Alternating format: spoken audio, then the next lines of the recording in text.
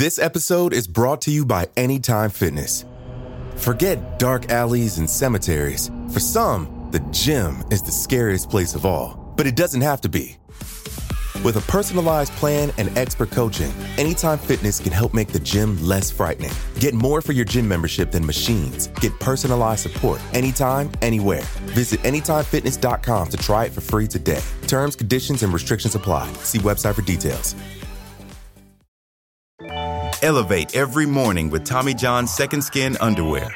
The luxurious support of Second Skin guarantees everything will go smoothly. With over 20 million pairs sold and thousands of 5-star reviews, guys love Tommy John. Plus, your most valuable assets are covered with Tommy John's best pair you'll ever wear or its free guarantee. Shop Tommy John's Friends and Family Sale right now and get 25% off site-wide at TommyJohn.com/Spotify. TommyJohn.com/Spotify. See site for details.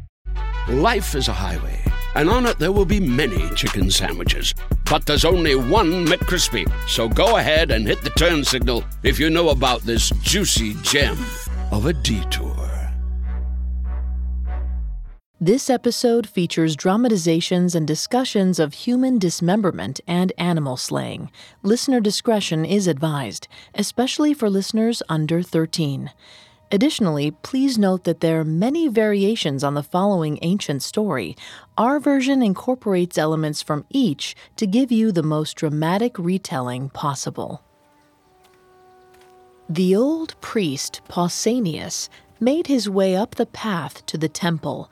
The steps were getting more difficult to climb every day, but he would not fail in his duties. Zeus demanded sacrifice to be worshipped. If the priests failed, then the king of the gods could smite them all. As he arrived at the temple door, he heard a strange sound from within. Someone was crying out in terrible pain. Cautiously moving forward, Pausanias slowly opened one of the doors to the temple. He peered inside, but found that it was too dark to see. He called out for one of the other priests, but received no answer. It was then that he could just barely make something out in the darkness. 2 glowing yellow orbs moving toward him. No, not orbs, eyes. Pausanias let out a scream of his own, then slammed the door shut, turning and running back down the stairs. In his haste, he tripped and fell, tumbling painfully down the hillside.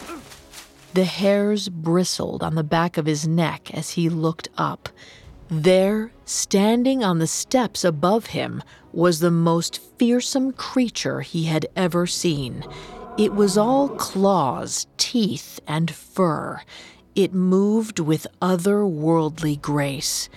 Its gaping maw and flowing mane dripped with blood and viscera.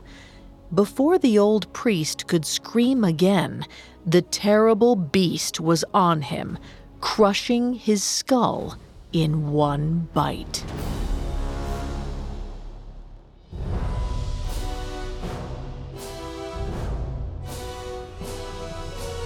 Welcome to Mythical Monsters, a Parcast original. I'm Vanessa Richardson. Every week, we dive into history's most legendary monsters. In telling the stories of their origins, we hope to shed light on some truths hidden behind the creations of these beasts, where they come from, what they symbolize, and how they expose some of humanity's greatest fears. You can find episodes of Mythical Monsters and all other Parcast originals for free on Spotify or wherever you listen to podcasts. To stream Mythical Monsters for free on Spotify, just open the app and type Mythical Monsters in the search bar. At Parcast, we're grateful for you, our listeners. You allow us to do what we love. Let us know how we're doing. Reach out on Facebook and Instagram at Parcast and Twitter at Parcast Network. And if you enjoyed today's episode, the best way to help is to leave a 5-star review wherever you're listening. It really does help us. Mythical Monsters is about the creatures who have haunted us since the dawn of storytelling, beasts with fantastic characteristics, crafted in the ancient wonders of the imagination. Were these monsters something these storytellers experienced firsthand, or symbolic of the things that threatened our ancient way of life? On this show, we want not only to capture the beauty of the imagination in inventing some of these monsters, but also uncover what they reveal about ourselves. Our demons are windows to our existential fears, and Mythical Monsters looks to expose these and examine how they differ through different times and different cultures, and how, in many ways, they stay the same. Today, we're discussing the Nemean Lion. Slaying this beast was the first of ancient Greek champion Heracles' 12 labors. Completion of these tasks would mean he had atoned for the madness-induced killing of his wife and children, and allow him to become a god.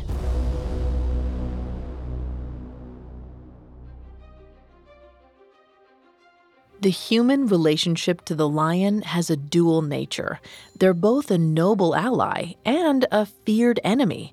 The lion has meant many things to humans over the years, but in the modern world, it's perhaps most thought of as Dorothy's bashful sidekick from The Wizard of Oz, or as the colorful, singing protagonist from The Lion King. But up until a few thousand years ago, lions were more deadly adversary than cute animal companion. To understand this deep connection between man and jungle cat, it's necessary to travel back 200,000 years to the earliest days of Homo sapiens.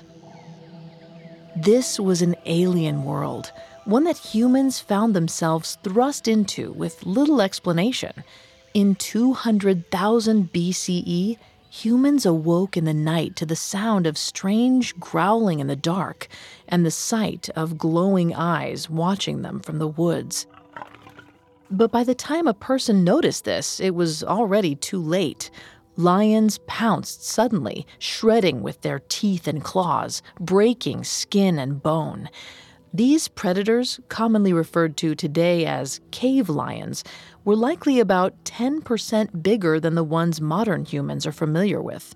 This means they were over 10 feet long and weighed more than 400 pounds, much too large to travel comfortably down the yellow brick road.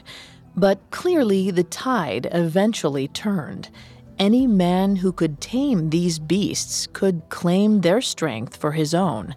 For this was the ultimate test of nature. Disease, hunger, and the elements were not as fearsome as the jaws of a lion. It was an apex predator. To an ancient human, it seemed like a far more sophisticated and deadly creature than themselves. So much so that they believed these creatures were divine, and thus associated their rulers, who they also saw as divine, with the lion. The Assyrian king Ashurbanipal's palace of the late 7th century BCE was adorned with scenes of his many lion hunts. Emperor Commodus of Rome in the late 2nd century CE personally fought with lions in the Colosseum while hundreds of thousands watched. This was more than just a show of strength. It was a primal appeal to the genetic memory of every one of their subjects. Lions were the ancient enemy, the bane of man. If a leader could beat even them, then truly he was the greatest among his people. He was more than a man. He was a god. The mythical Nemean Lion was no man, nor was he a god, but he was a beast born from the divine, and as such reflected the dichotomy of terror and nobility that lions would symbolize for centuries to come. He began not as a beast, but a cub. Long before Heracles, he was born beneath a full moon. A fateful meeting of two goddesses would decide his destiny and set into motion a series of events that would make history. Selene, goddess of the moon, sat along the shores of the Aegean, watching as the waves struck the Peloponnese. She enjoyed the sight of her rays lighting up the nighttime ocean. She turned at the sound of footsteps. Surprise was hers as she saw her distant relative, the goddess Queen Hera, approaching. Hera held a lion cub, swaddled in her arms. Selene was a Titan, a member of the second generation of gods. Hera was an Olympian, a member of the third generation that had overthrown the Titans. Selene resented her very presence. She asked, "You have taken everything from me. Can you not leave me in solitude so that I might reflect on what I have lost?" The wicked queen smiled, saying, "We of Olympus go where we please, dear cousin." Selene glared. She inquired about the lion cub. Hera explained, "Why, this is a new relation of ours. Isn't he darling? He hasn't even been given a name yet." The cub was the latest beast born of the monster Typhon and his queen Echidna. Though not Titans themselves, they were directly descended from Gaia and Tartarus, the first generation of gods. By Zeus's decree, their children were to be scattered across the earth. Selene bristled at this. She knew this decision was rooted in fear. The monsters were as dark as he was light, as fearsome as he was commanding. He saw them as a threat to his power. It was then that Hera got to the point. She felt that she might one day have use for this lion cub. She was a woman, and women always had to think one step ahead of their men, after all. She would only trust another woman with its care, and she could think of no better potential mother than Selene. Again, Selene was immune to her flattery, but she felt an immediate connection to this cub. Like her, it was a part of nature. She was the moon. Her brother was the sun.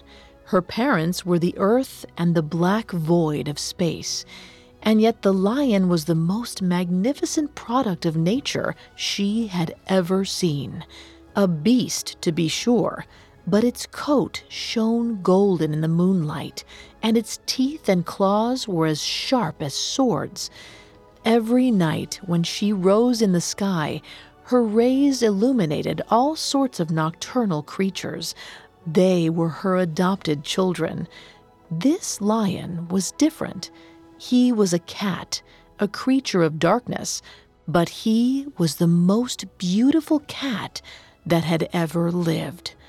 And so Selene agreed to Hera's request. Looking to the hills of Greece, Selene spotted a cave in the woodlands of Nemea. Taking the cub in her arms, she whisked him away to this dark corner of the earth. The cave itself looked like the gaping maw of a lion. Stalactites and stalagmites dotted both the ceiling and floor, like jagged teeth ready to clamp down upon those inside. In the center was a pool of water, with a hole in the ceiling above. When Selene's moon rays shone on it at night, it illuminated the entire cave with blue hues. It was here that she spent the next several years raising the cub. She told him to never trust the gods, to be fierce, but to always maintain the nobility that was his alone. This meant that he could hunt humans. They were the only thing that provided him with enough sustenance, but he had to return to the cave and clean the blood from his coat. With that in mind, she made him bathe every night in the moonlit pool. After a time, it became apparent that her rays had made his skin impenetrable. He had become the perfect creature and the ultimate killer. One night, as Selene brushed out the lion's mane in the pool, he became uncharacteristically pensive. He asked his adopted mother, "Why must we hide away in this dark corner of the world? If we are descended from the gods, why do we not live with them?" She told him that he could lay the blame at the feet of Zeus. The ruling generation of deities thought they were better than all others. They banished anyone that was a threat to their power. The lion growled. Zeus was right to think him a threat, but Zeus was wrong in thinking himself superior. He said, "You and I are as powerful, beautiful, and wise as any Olympian. One day, we will get revenge on all the gods and make a new home on Zeus's throne." She smiled, saying, "You are kind, my son, but this is our home. We belong among the creatures of the earth. Fighting with the gods leads only to pain and ruin, even if you win." She told him that she was content to live with him there in the cave for the rest of time. But that was not meant to be. A decade passed in the blink of an eye, and then one day the earth shook and the sky parted as Hera made her return. Lightning and rain scoured the countryside as birds flocked to her, wrapping themselves around her in a many-colored cloak. Selene heard the commotion and closed her eyes in regret. Hera entered the cave with her usual regal demeanor, perching daintily upon a boulder. She whisked away a bit of dust, signaling her disapproval of Selene's home. She turned to the lion, saying, "My, you have grown. I think it's time your mother made good on her promise to me." Selene tried to object. Her usual proud countenance gave way to one of desperation. She begged, saying, "Sister, please, he's still so young. Wait until he is a bit older and larger. He will be of so much more use to you then." Hera merely laughed. She explained that the need would never be greater than now. The king of the gods, her husband, had disrupted the very order of things. He lay with a mortal woman, and this unholy union had led to the birth of a bastard half-breed boy. But she would deal with him in time. First, she had a task for the lion. As the queen told him what he must do, Selene withered in horror.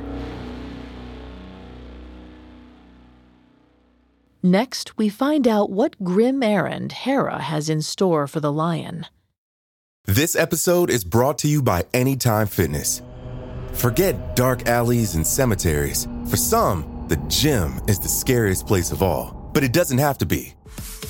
With a personalized plan and expert coaching, Anytime Fitness can help make the gym less frightening. Get more for your gym membership than machines. Get personalized support anytime, anywhere. Visit AnytimeFitness.com to try it for free today. Terms, conditions, and restrictions apply. See website for details. Elevate every morning with Tommy John's Second Skin underwear. The luxurious support of Second Skin guarantees everything will go smoothly. With over 20 million pairs sold and thousands of 5-star reviews, guys love Tommy John. Plus, your most valuable assets are covered with Tommy John's best pair you'll ever wear or its free guarantee. Shop Tommy John's Friends and Family Sale right now and get 25% off site-wide at TommyJohn.com/Spotify. TommyJohn.com/Spotify. See site for details. Now, back to the story. The Nemean Lion, raised by the goddess Selene, was now being forced to do the wicked bidding of the goddess Hera. While Selene wanted the lion to resist his monstrous nature, Hera saw the creature as a tool to be used in her endless schemes. In Greek mythology, all of the gods and monsters were divine, descended from the first spark of the universe. Theirs was a sprawling family history filled with incest and occasional fraternal cannibalism. Despite this, the Olympians represented order and culture. They represented the things that man had created out of the chaos of reality. The monsters, on the other hand, represented that chaos and the terrible reality of the natural world. Though we might hate and fear the Nemean lion and his real-world counterparts, they are the symbol of man's first forays into rising above our primitive nature. Inside the cave, Hera commanded the lion to help her get revenge on her husband, Zeus. He was to go to the nearby temple where the priests made sacrifices to the king of the gods and slaughter all of them. Selene tried to protest, but surprisingly, the lion silenced her. He padded forward toward the queen, stoically accepting his fate. He said, "Mother, this is my destiny. You are content to live here, but I am not. We deserve more, and I will win it for us." Selene's heart wrenched. She recognized the same fire in her son that she had seen in her uncle and his siblings, the Titans. They were all dead now. Even worse, she saw something of Zeus in him. She feared that if her lion did this deed for Hera, his monstrous nature would overcome his noble side. In a desperate move, Selene told him to run, to seek a new home in a distant land where the Olympians couldn't find him. But he shook his head. This was his chance to change their status, to take his rightful place in Olympus. He left the cave, making his way to the hill overlooking the temple. The priests wouldn't stand a chance. The lion arrived at the back of the temple, slinking through stone columns and into the inner chamber. It was dark, lit by only a few candles. He licked his lips at the smell of freshly slain lamb. But that would not be the only creature on offer today. As the lion emerged from the darkness behind the altar, the priests gasped in horror and wonder. Some thought that perhaps the beast was a messenger from Zeus, but they were soon proven quite wrong. The lion had no qualms about attacking these men. They were servants of his greatest enemy.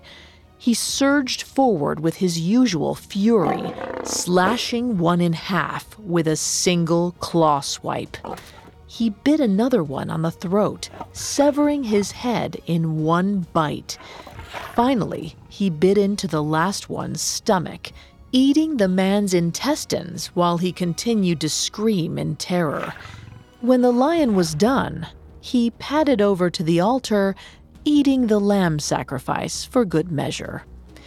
Above in the sky, Selene watched and saw her beautiful son's golden fur clumped and splattered with blood. She feared this physical transformation belied an internal one as well. Time passed, and the lion became the bane of the countryside. Not only was the temple no longer safe, but the lion stepped up his attacks on travelers. His methods were cruel. He would slink onto nearby farms, tearing apart the young and old alike. But he would always leave one maiden shivering with fear in the corner. After she had seen her entire family slaughtered, he would take her in his jaws and carry her back to his cave. Once there, he would keep watch over her, knowing the men in her village would be honor-bound to try and save her. Of course, there was no rescue from the Nemean lion. Its razor-sharp claws and teeth tore into any mortal who dared to rise against him. With their men out of the way, he'd eat the maidens too. Soon, Nemea became a ghost town, an area of rich pastures where no one dared to bring their flock. Years passed, and once more in nearby Tiryns, Hera began to scheme. The city's ruler, King Eurystheus, commanded the priests to make the usual sacrifice, and then he kneeled, crying out to the queen of the gods for aid. She had never answered his prayers quite like this before. A brilliant beam of light traveled from the moon down to the altar, and there, in all her glory, was the goddess herself. Eurystheus recognized her peacock feather coat and fell to the ground, unworthy. But then she touched his chin, lifting his face to hers. She asked him what he would have of her. Afraid but determined, he stammered out his request. He wanted her to kill his greatest rival. He wanted her to kill Heracles. Hera smiled. She had just the beast for the job. A few days later, Heracles clutched his cloak around his body as he looked across the hills and back at the city. Most men would be angry to have to leave the comfort of civilization for the dangers of the wild. But Heracles hadn't wanted to spend a minute longer in Tiryns than was necessary. He didn't like being around other people. They reminded him of his family. He saw the image of a child crying, saw blood spatter, felt the crunch of bone beneath his fists. He heard his wife's screams. The gods were monsters. He told himself over and over that Hera was responsible for his family's deaths. She drove him mad with her magic. If he died, then she would win. He couldn't let that happen. The oracle told him that he had to serve this cowardly king, Eurystheus. If he did so for 12 years, then he would become a god. And if he became a god, well, then perhaps he would go to Olympus and do to Hera what she had made him do to his wife. But before revenge could be his, it was time to begin his labors. His first act in service to the king was to slay this Nemean lion that had been terrorizing the countryside. Rumors stated that the lion's hide could not be penetrated. Peasant superstition, thought Heracles. That, or they were just trying to excuse their own bad aim and lack of strength. He lifted his bag, bow, and arrows from the ground and slung them over his shoulder. He took his club in his right hand and began on the road to Nemea.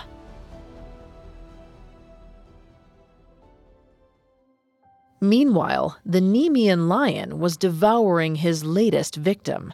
The beautiful beast was now a hideous monster. His entire coat was splattered with blood. Bits and pieces of his victims dangled from his teeth and dotted his mane. Any noble characteristics he once held were long gone. He was enjoying a shepherd's left leg when a dazzling bright light filled his vision. It was Hera, his master. He hopped to his feet, bowing before her. She approached the lion, turning her nose up at his meal and the clumps of flesh and blood in his mane. Stifling her disgust, she congratulated him, saying, "My precious lion, you have become quite the fearsome beast. Tales of your ferocity are spreading throughout Greece, but now comes the real challenge." The lion bristled at this, saying, "No man can defeat me. My hide is impenetrable. My teeth and claws are sharper than the sharpest sword. I have a divine birthright, and no mortal will stand in my way." Hera smiled at this, petting the lion. She bent down, whispering in his ear, asking, "Lion, did your mother ever tell you who your parents are?" He snorted confidently, replying, "I am descended from Typhon and Echidna, the king and queen of all monsters. My bloodline is unparalleled." Once again, Hera smiled, chiding him. Is that what he thought? Those monsters were the parents of hydras and three-headed dogs, not beautiful lions. No, the lion was Hera's own son, sired by Zeus. She hid him away because Zeus was a liar and an oaf who sired bastard children by a dozen other women. He wasn't worthy of his true son, his most beautiful son, the lion. And now the chief of the bastards, Heracles, was coming to kill his more worthy brother. The lion would have to be quick and merciless. He couldn't allow Heracles any time to come up with a plan to defeat him. Hera asked the lion if he was capable of such a feat.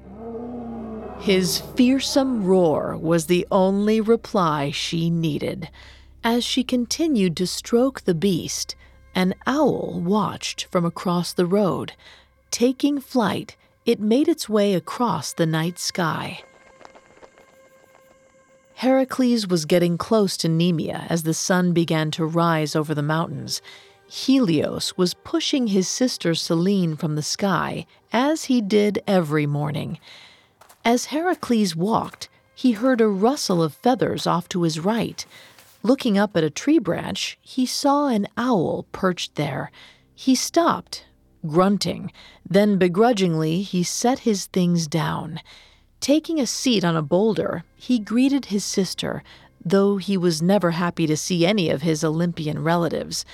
The owl jumped from the tree branch and, with a flash, revealed its true form, the goddess Athena. Heracles told her to be quick. She shrugged. Gods weren't fast or slow, they just were. But Athena admitted that Heracles had little time. He was getting close to the Nemean Lion. Heracles was surprised that she cared about some beast troubling mortals, but that is why she was there. She wanted to warn him that this was no ordinary beast. It was a monster, the descendant of Typhon and Echidna, and Hera had prepared it to kill him. She had even given it a purpose.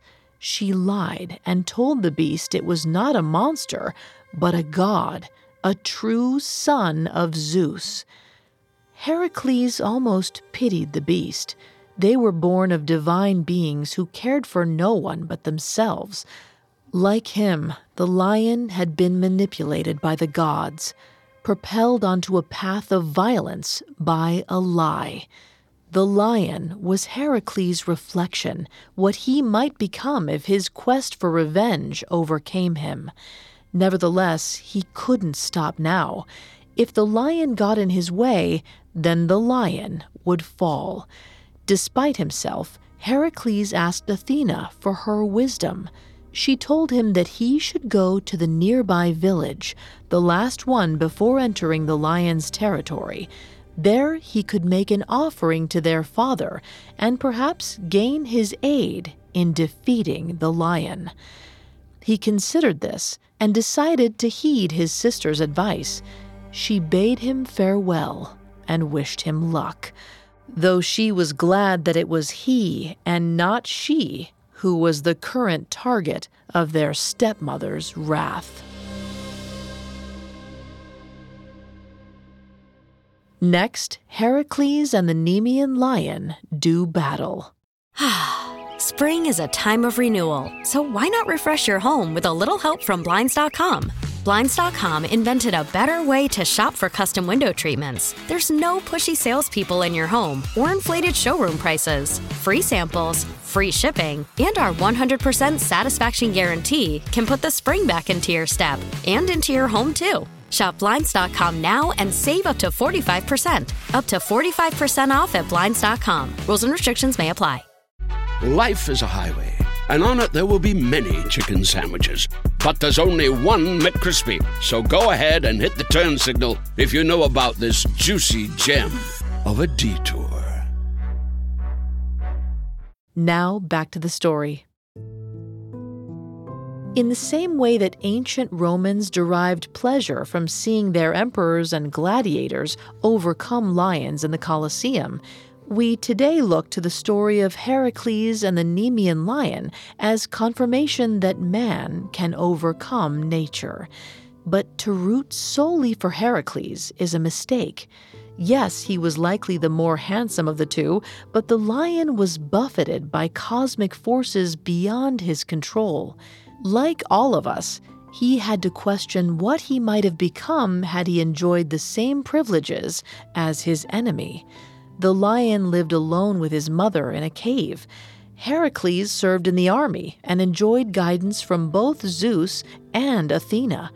As the two come into conflict, it's important to have empathy for the lion, though our ancestors failed to show mercy to these beasts for centuries. Champion or monster, human or lion, all living creatures are born into an uncaring world that they didn't ask for. There's perhaps a strength in recognizing this commonality and coming together as one. In the case of Heracles and the Nemean Lion, the battle has yet to be decided. The results signal not only the fate of our hero and villain, but represents a larger conclusion to the struggle between diametrically opposed cosmic forces.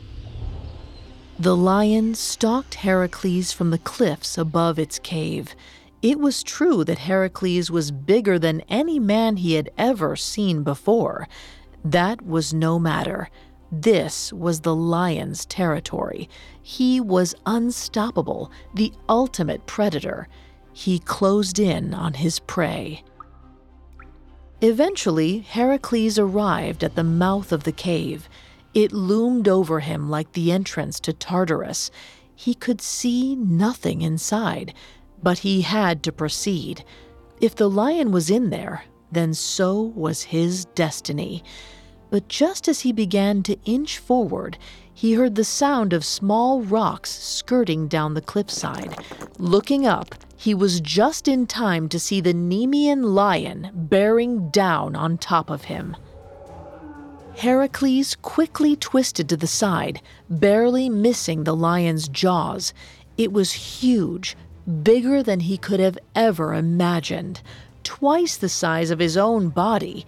He drew his bow and fired it into the lion's side. The arrow simply broke against the beast's skin, falling away uselessly. Strange, thought Heracles. Perhaps it was just a bad angle. Continuing to dodge the lion, he drew his bow again, firing it directly at the lion's heart. Heracles frowned. The same thing happened again. He cursed himself. Peasant superstition, indeed. The lion was, in fact, invulnerable. Athena should have mentioned this, but he had no time to complain as the lion again swiped at him. He rolled once more to the side, but this time the lion's claws caught him in the leg. Looking down at his calf, he saw that it was seeping blood. So the lion had impenetrable skin and razor-sharp claws. Athena had really failed to tell him anything useful at all. Looking up, he saw the massive lion creeping its way down the rocks toward him. Its yellow eyes glinted in the morning light. He scrambled to formulate a plan. Quickly scanning the forest floor, he found his club. He picked it up, readying himself as the lion approached. As it bounded forward, fangs bared, Heracles moved with surprising speed. He lifted the club up, bringing it down swiftly on the lion's head. The lion immediately stumbled backward, dazed. It was furious. He had never felt pain before. His vision blurred as his skull burned. He needed an advantage over this demigod. Thinking quickly, he receded into his cave. Pacing in the shadows, the lion watched as Heracles bumbled his way through the lion's home. How was it that such an oaf could be considered a hero? The lion was a much more perfect being. It could see in darkness, whereas Heracles was lost. It could climb along the walls and ceiling, whereas Heracles was limited to the ground. Heracles waded into the pool at the center of the cave. Calling out for the lion, he tried to bargain with it. He said that they were like brothers, offspring of the gods who didn't ask to be born. Together they could overcome the cruel machinations of the world. The lion couldn't help but let out a disapproving snarl. They were nothing alike. Heracles was no better than their father, a brute who killed any who threatened him. Seeing this villain soil his mother's precious water filled the beast with rage. The lion did not allow himself to consider that perhaps this rage was meant to assuage his own guilt. He knew Selene must be watching from among the stars. How long had it been since he bathed in those waters as she taught him? His nobility was all but gone. He had allowed himself to become the blood-spattered monster she feared. But the time for thought was over. He had come too far. Now was his chance to defeat his rival and claim Zeus's throne. The lion dropped down into the water, facing Heracles with a snarl. Heracles once again pleaded with him, but he was beyond saving. Only one of them would be walking out of the cave. The two opponents faced each other, their limbs tightening as they prepared to spring into action. The lion growled, its bloody mane a horrific frame for its enraged face. Its tail swished back and forth in anticipation of the kill. Its claws tapped against the stone. Heracles' naked form began to mimic the beast. He got down on all fours, letting out his own fierce growl. He dug his heels into the mud, preparing to lunge. Brothers or not, it was time to end this. The beast attacked, but Heracles was ready. He leapt up and over the lion, wrapping his arms around its neck and his legs around its sides. He drove his knees into its hindquarters, forcing it to the ground. Its front paws swung uselessly in front of it.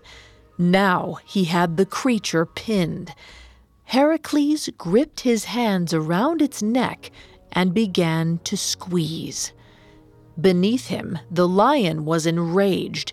He had never expected such speed, strength, or cunning from one man. He continued to struggle, but soon realized that this was the end. He was a fool to have ever listened to that witch Hera. Only now did it occur to him that she had been lying.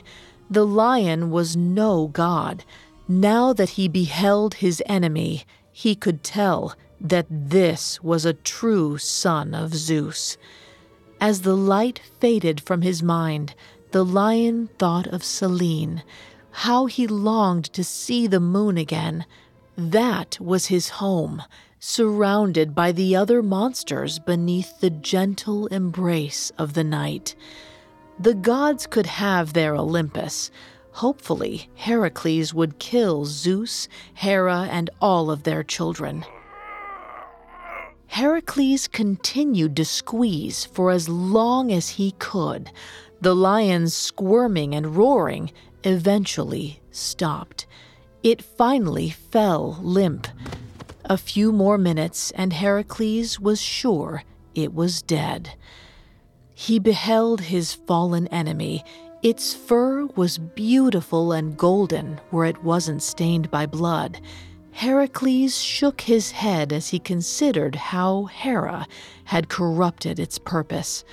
Was it a monster by birth, or because she had made it into one?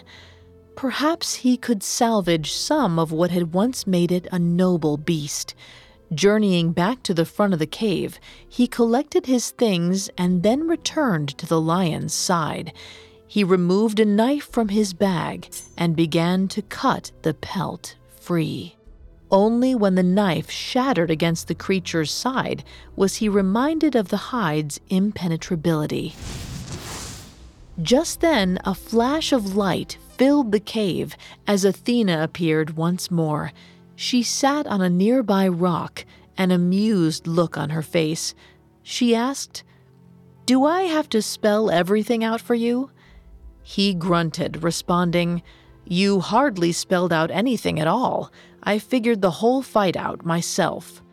Though Athena was tempted to point out that this was the whole point of a personal quest, she instead acquiesced and moved to the lion's jaw.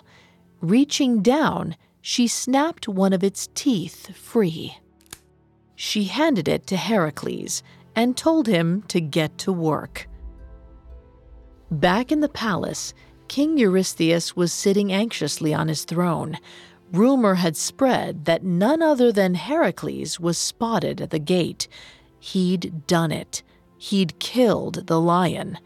The king wanted to know how everyone could be so sure. Was there any proof? Surely he hadn't hauled the whole carcass all the way back from Nemea. Just then the doors opened. A crowd of people entered, and leading the way was Heracles. Eurystheus's jaw dropped as he beheld the victorious hero, adorned in the enormous pelt of a fearsome lion. Its arms and legs were draped down his shoulders and back. As he bowed before the king, he removed the lion's head as you would a hood. Eurystheus cursed his luck. Now more than ever, the people would want the hero as their king. He would have to send Heracles away on an even more dangerous errand, one he wouldn't return from. He had heard tale of a snake with multiple heads attacking travelers across the bay in Lerna. But the king failed to understand that the lion's pelt on Heracles' head symbolized a synthesis of man and beast. All of the Nemean Lion's grace and ferocity was now his. The hero's revenge would not belong to him alone. It would also belong to the most fearsome predator that had ever lived.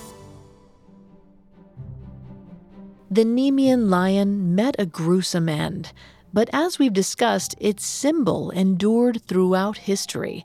It would seem that just as Heracles was able to see the beauty in his fallen enemy, so too did real-life humans come to appreciate the majesty of the lion. Lions became one of the most important symbols in the art and architecture of the ancient world, adorning palaces in Babylon, Greece, and Rome, among others.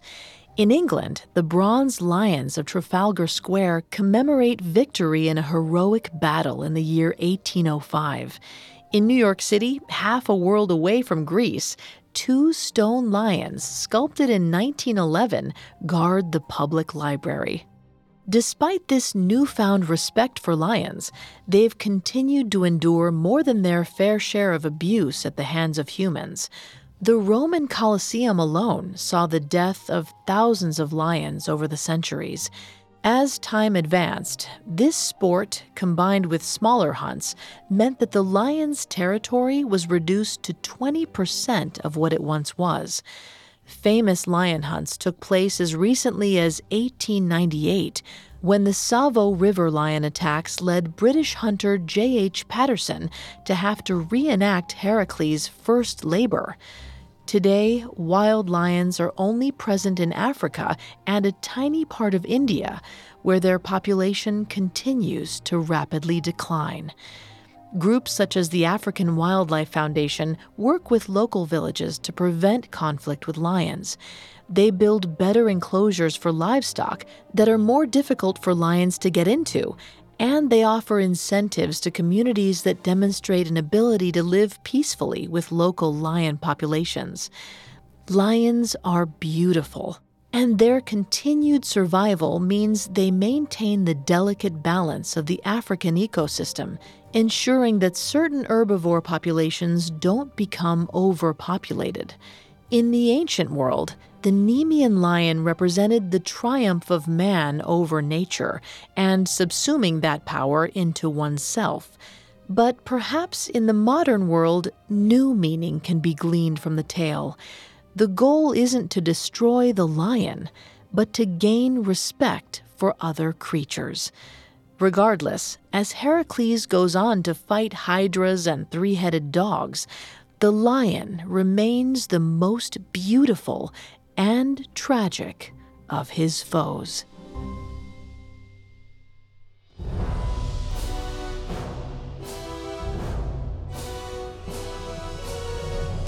Thanks for listening to Mythical Monsters. We'll be back next week with a new episode.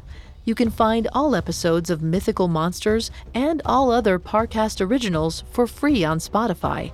Not only does Spotify already have all of your favorite music, but now Spotify is making it easy for you to enjoy all of your favorite Parcast originals, like Mythical Monsters, for free from your phone, desktop, or smart speaker. To stream Mythical Monsters on Spotify, just open the app and type Mythical Monsters in the search bar. And don't forget to follow us on Facebook and Instagram at Parcast and Twitter at Parcast Network. I'll see you next time. Mythical Monsters was created by Max Cutler, is a production of Cutler Media, and is part of the Parcast Network. It is produced by Max and Ron Cutler, sound design by Michael Langsner, with production assistance by Ron Shapiro, Paul Mahler, and Carly Madden. This episode of Mythical Monsters was written by Greg Castro. I'm Vanessa Richardson.